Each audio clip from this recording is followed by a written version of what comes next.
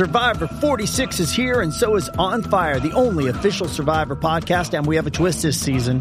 The winner of Survivor 45, Dee Valladares, will be joining us every week. We're going behind the scenes of the biggest moments, the how and the why things happen, and the strategy and analysis you can only get from someone like me, a Survivor winner. Listen to On Fire, the official Survivor podcast, wherever you get your podcast.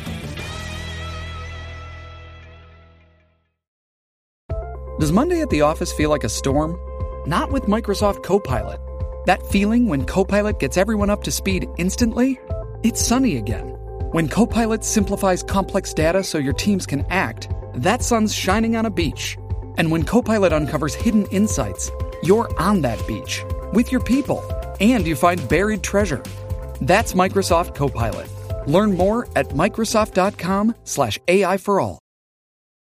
This episode is brought to you by Paramount Plus. Get in, loser! Mean Girls is now streaming on Paramount Plus. Join Katie Heron as she meets the plastics in Tina Fey's new twist on the modern classic. Get ready for more of the rumors, backstabbing, and jokes you loved from the original movie with some fetch surprises. Rated PG-13. Wear pink and head to ParamountPlus.com to try it free.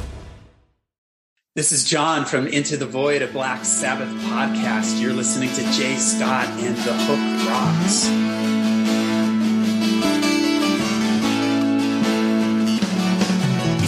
Okay now, a little longer if you just hang on. It's okay how you give it all, but you just can't hold your own. So take my words like a set in stone, dig it down deeper to the mother love, tasting of the willow with the fresh air blown. Set for a woman who can set me strong, but you're gone. You're gone. Maybe I can get along.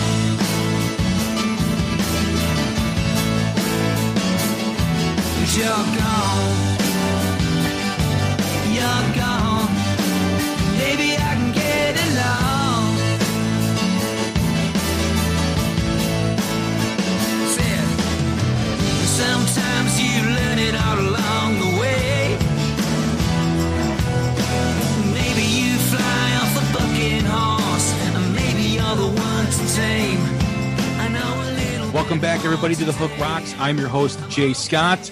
Thanks for tuning in once again. We are part of the Pantheon Podcast Network, a great network of music-related podcasts such as myself, The Hook Rocks, as well as Vinny Appice, Carmen Apice on the Hangin' and Bangin' podcast, Mistress Carrie out in Boston, as well as many others. Look them up on PantheonPodcast.com and follow them on Twitter at PantheonPods. And also follow The Hook Rocks on Twitter at The Hook Rocks. And also follow us wherever you podcast on every platform. And please set your app to automatic download so you get all the latest and greatest Hook Rocks episodes. We've got a great episode for you today. One of my favorite bands, for many years. The year was 1988. I had a paper out, and the station in Chicago, WVVX, played this band nonstop. Fell in love with the song Electric Gypsy, took my money from my paper out, rode my bike up to Big Apple Records, and I've been a fan ever since their debut album came out. A lot of bands from that era like to talk about a resurgence. A lot of bands from that era like to talk about the quality of music that they put out current day, but few bands deliver. And my guest is part of a band that continues to deliver with the last albums, The Missing Piece, The Devil You Know, and now the new album that's coming out November 12th. I'd like to welcome in Phil Lewis from LA Guns. What's going on, Phil? How are you? I'm all right, Jay. Thank you very much. That was quite a heroic intro you just gave me there. I appreciate that. Well, it's all true. You did your paper round and you got, it's a lot like me when I was like growing up in London, listening to Hendrix and Humble Pie. And I had exactly the same addiction.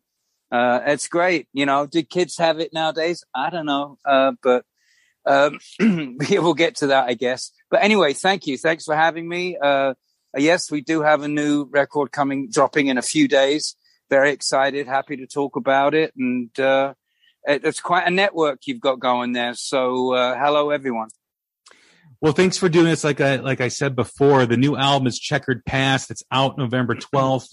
I have to tell you, in listening to this, I felt Devil You Know was a great album. The Missing Piece was fantastic. This album, and I'm not just blowing smoke, this album absolutely blows those two away.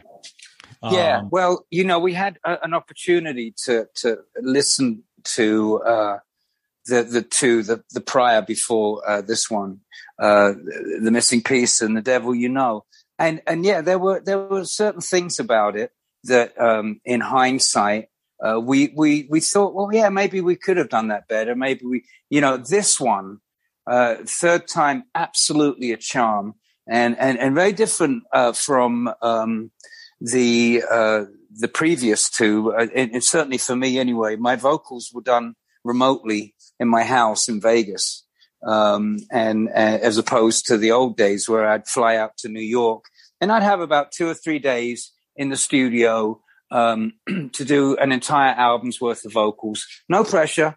So yeah, this was a lot better for me vocally, and I really it was really great having the opportunity not to be rushed and not to be on the clock and not to be under any pressure at all, and really get it right this time. And the songs are all there, and credit to Tracy. We needed to come up with an album's worth of songs, and he came up with the music in about a month. And the ball was in our court at that point.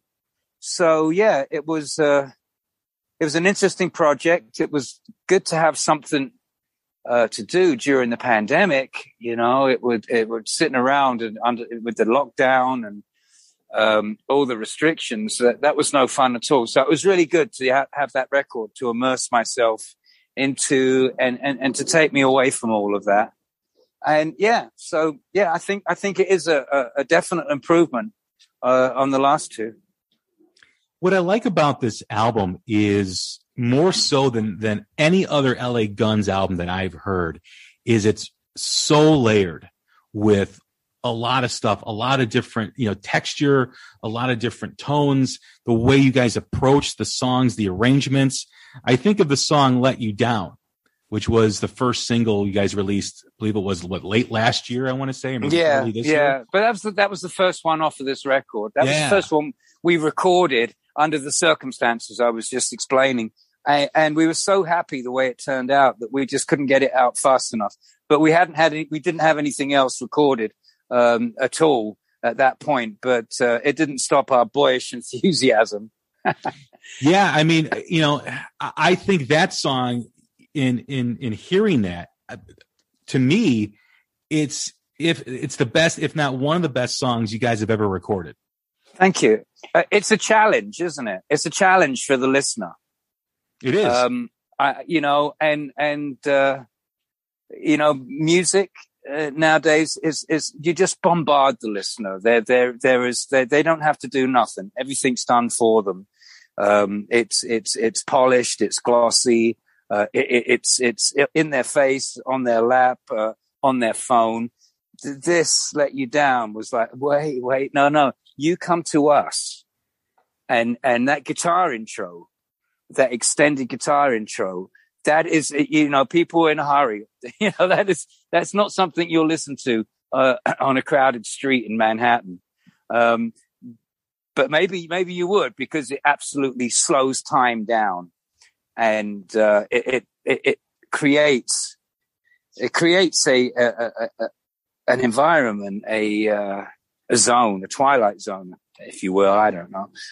But yeah, it's ethereal. It's an out of body thing. You listen to the song, you're immersed in it. And yeah, we're really, really happy with the way that turned out.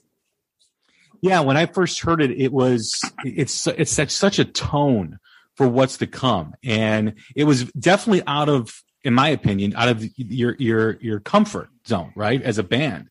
Because I've never heard anything like that from you guys before. And it was refreshing. I mean, I think, to be fair, I mean, debatably, I think it's quite Bowie-ish. I think it's something that David Bowie might have done.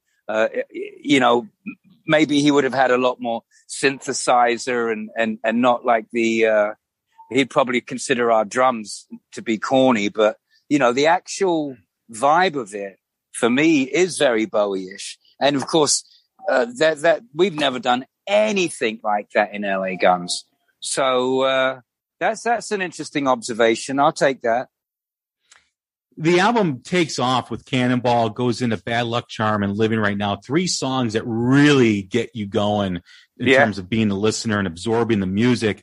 And then you come out with another different style with Get Along, which really is Zeppelin-esque type of style with kind of like a physical graffiti, Led Zeppelin 3 type of style of a song.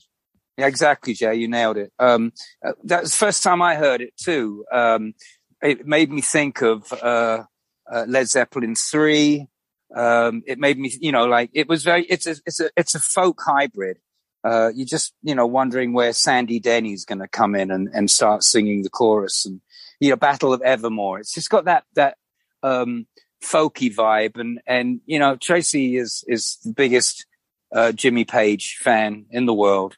He's the bigger than all the other fans combined. He just loves Jimmy Page, and it was an influence, obviously a Jimmy Page influence that he doesn't even think about. It just comes out, it flows out of him like that, and it's great because I'm always trying to get him to play more acoustic guitar because he's really good at it, but he's just the electric rocker dude till the day he dies, and acoustic guitars aren't his thing at all.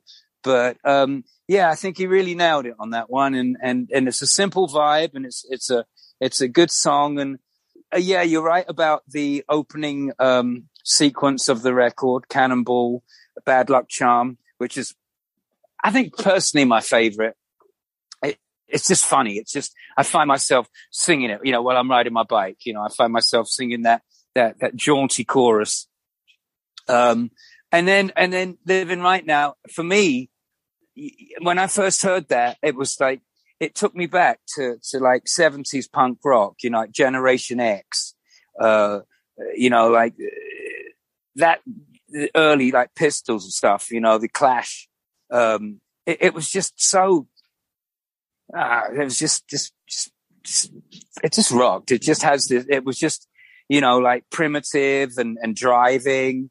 And I was really inspired by that. So it's a great way to open a record. And then, going into Get Along, which is, it's like hitting the brakes, isn't it? It's just like after Living Right Now. You can, if you think of it as being an album, like an LP, and that would be like the first chapter. And then Get Along is kind of like going into the next phase. We were all dealing with the same stuff over the last year and a half, 2 years.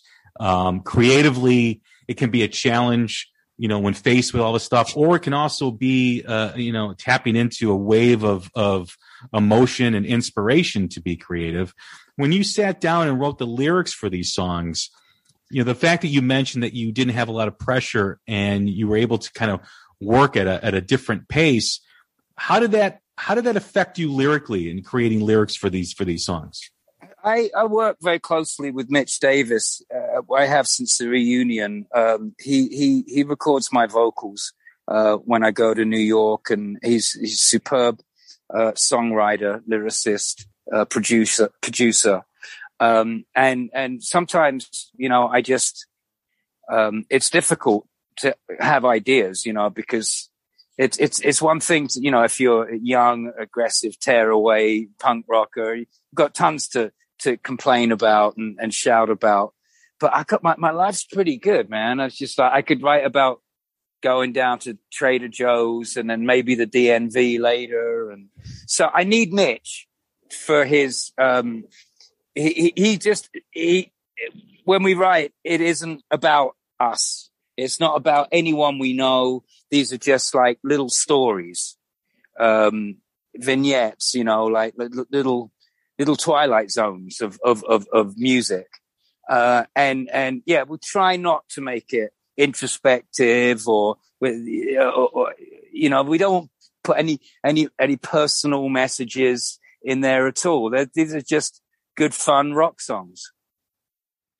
Well, you know, faced with the situation with, you know, the former drummer that you guys had, you know, and while, you know, recording this process, did that add any extra incentive to release something as, you know, as great as this album? No, it didn't make any difference at all. We were going to release this album and it was going to be exactly as it is without any of that. Mm-hmm. It's a nasty bit of business that we've taken care of.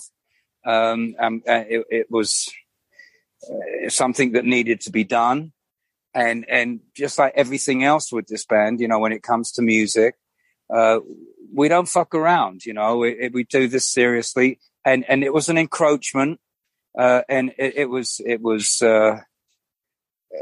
impossible to do anything amicably like gentlemen. So we had to go the legal route and drop lots of bombs from a great height. But we got it sorted out. So there's no more confusion. And that's about as much as I want to say about it. Yeah, no, I'm just happy because as a fan of you guys, this album feels like a celebration of LA Guns. When you look back and you look back at your previous albums, the last two, which really kind of began this upswing, and you go back to where you guys were in the beginning, you know, as we move along with this record to, you know, Better Than You and Knock Me Down, which is another great tune. It just feels like, let's celebrate LA Guns. Let's be happy that, you know, we're hearing this great new music.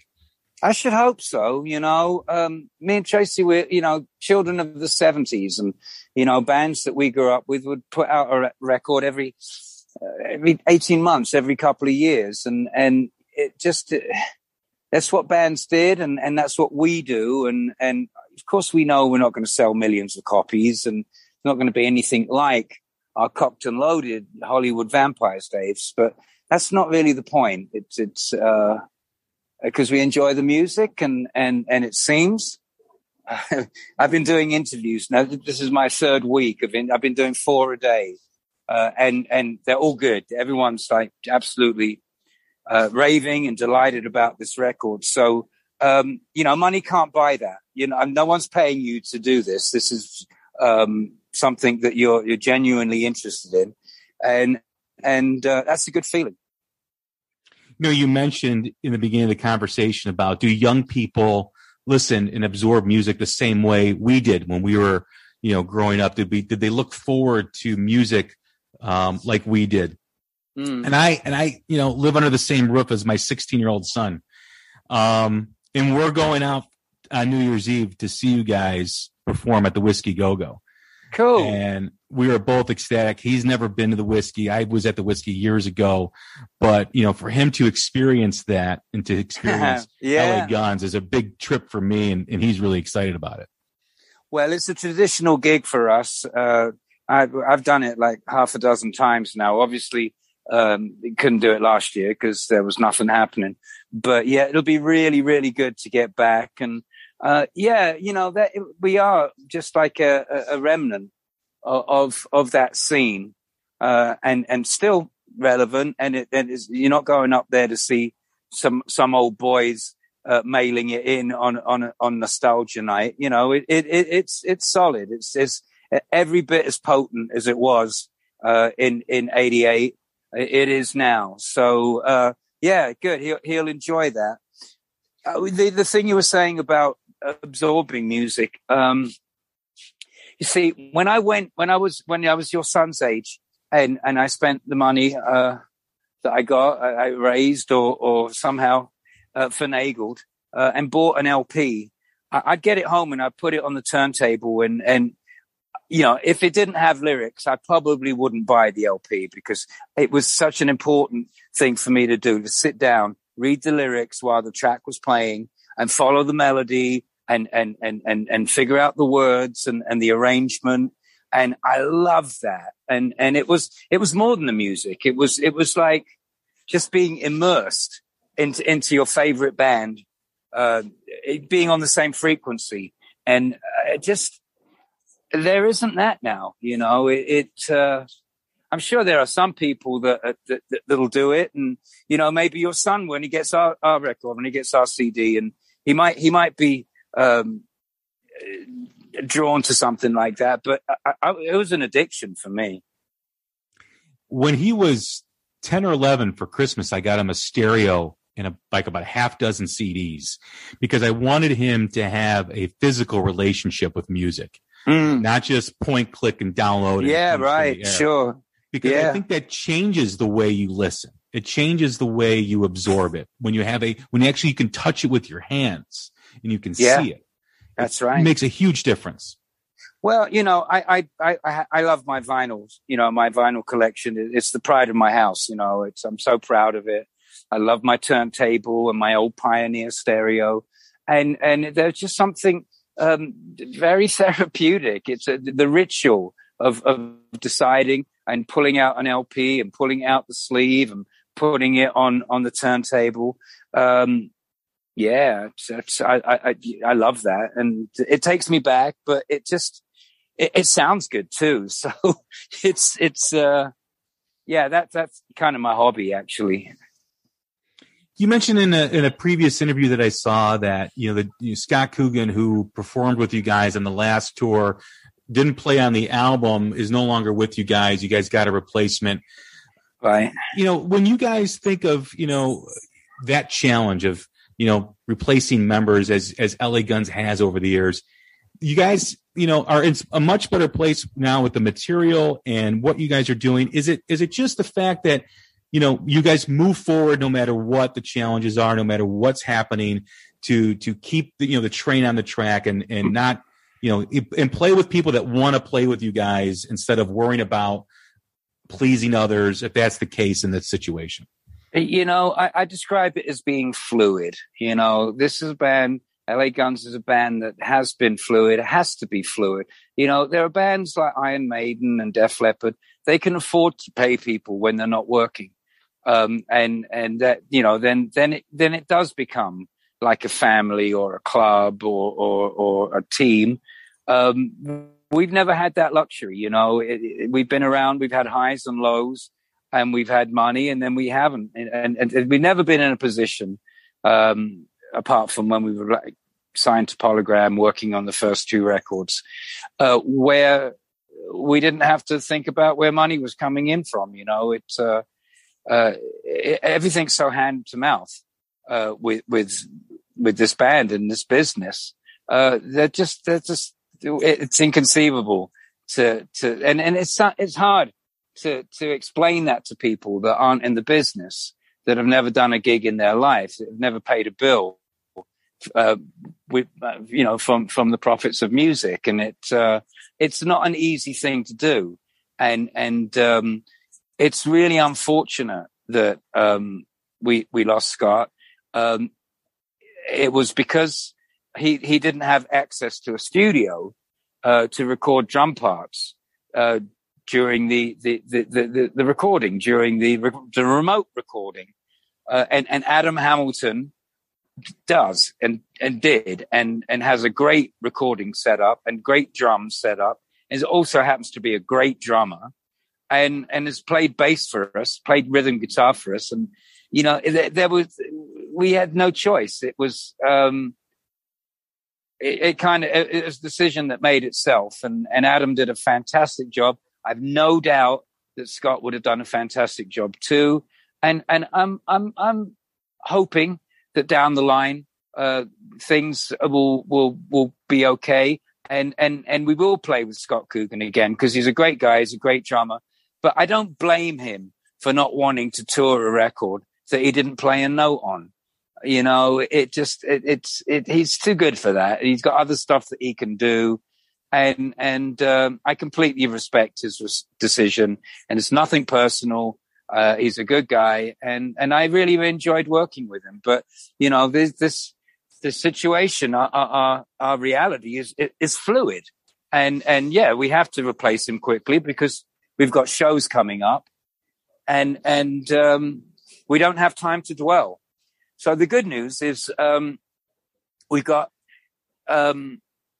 Shane Fitzgibbon, who played on the first two records, on the first reunion records, Missing Piece and The Devil You Know.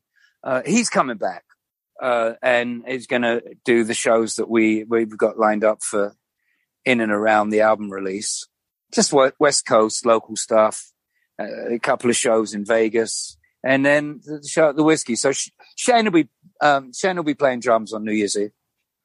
You mentioned something too about the business and about how things are fluid. And I know, there's been outlets over the years that have tried to make, people coming in and out of LA Guns and LA Guns issue, when actually it's a music business issue, the way things are structured now with streaming services not paying anything, the days of big advances for record labels not being there. Bands have to rely on touring.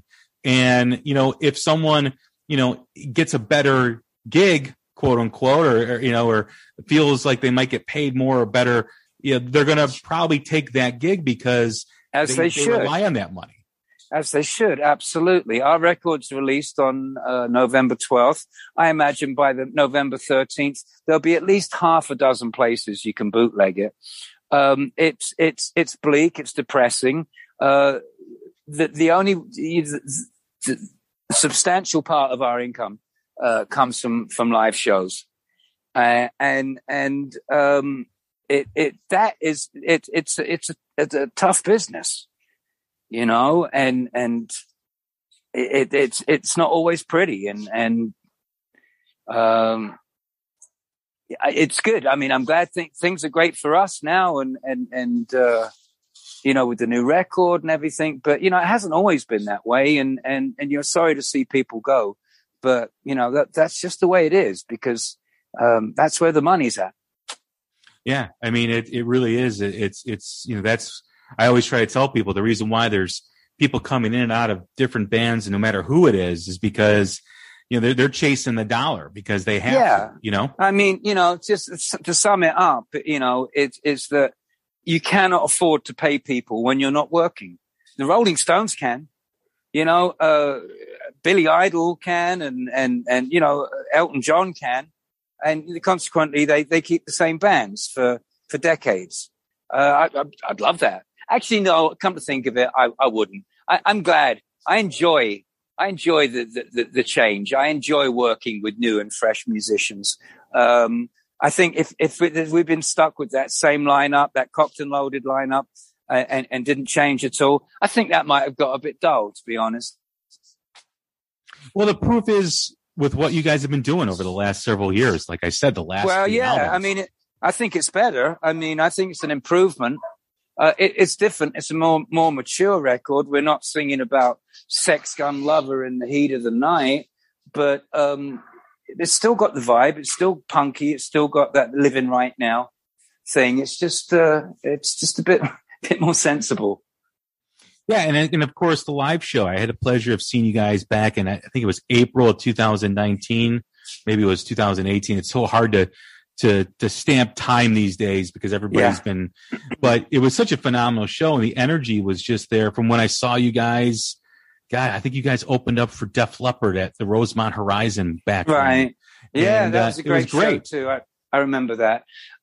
We got the energy, and it's still in our blood, it's still true to us. It's what we signed up for, what we dedicated our lives to decades ago now. And that is that moment, when we are doing our thing, that makes up for all the bullshit, all the bad stuff, all the hard stuff, all the heartbreak, and all the disappointments and the frustration. That's all out the window. Those moments that you're doing your thing and you're shining and you're firing on all cylinders and everyone's on your frequency. There's no high like it. There really isn't. It's hard to describe, but it's just such a great feeling. And it has been hard to figure out time, being in lockdown for 2 years. You haven't done a show for 2 years, but I've really missed it. I'm looking forward to getting right back to it. Well, I'm looking forward to seeing you guys Phil, I appreciate you doing this. This was a great. This is great for me to sit down and chat with you and talk with you. My pleasure, man. It's Thank good. you very much. Thank you for your research and appreciate your support. And I'll see you on New Year's Eve. Absolutely, everybody. That's Phil Lewis from LA Guns. I'm Jay Scott. This is the Hook Rocks, the Ultimate Rock Community Podcast. Stay safe, stay healthy, take care of each other. Thank We'll you. talk soon. Thank you. Thanks, Jay. The Hook rocks. Cheers. Bye.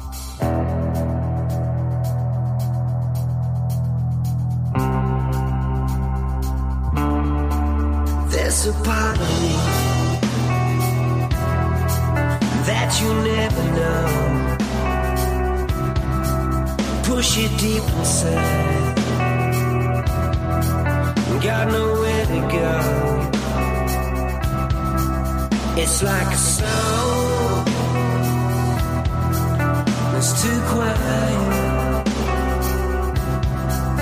It's like a slow growing riot, and I'm never gonna change. So stop asking why I'm acting awful strange. Burn you like a lava flow, pain ain't ever coming down. Maybe I'm a love strike kind of girl, and just might be confused about it. Love me tonight, hate me tomorrow, I'ma let you down. Love me tonight, hate me tomorrow, that's how it goes around.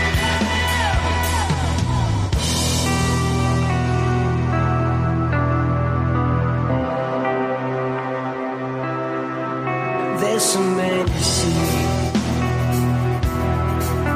He's like a demon.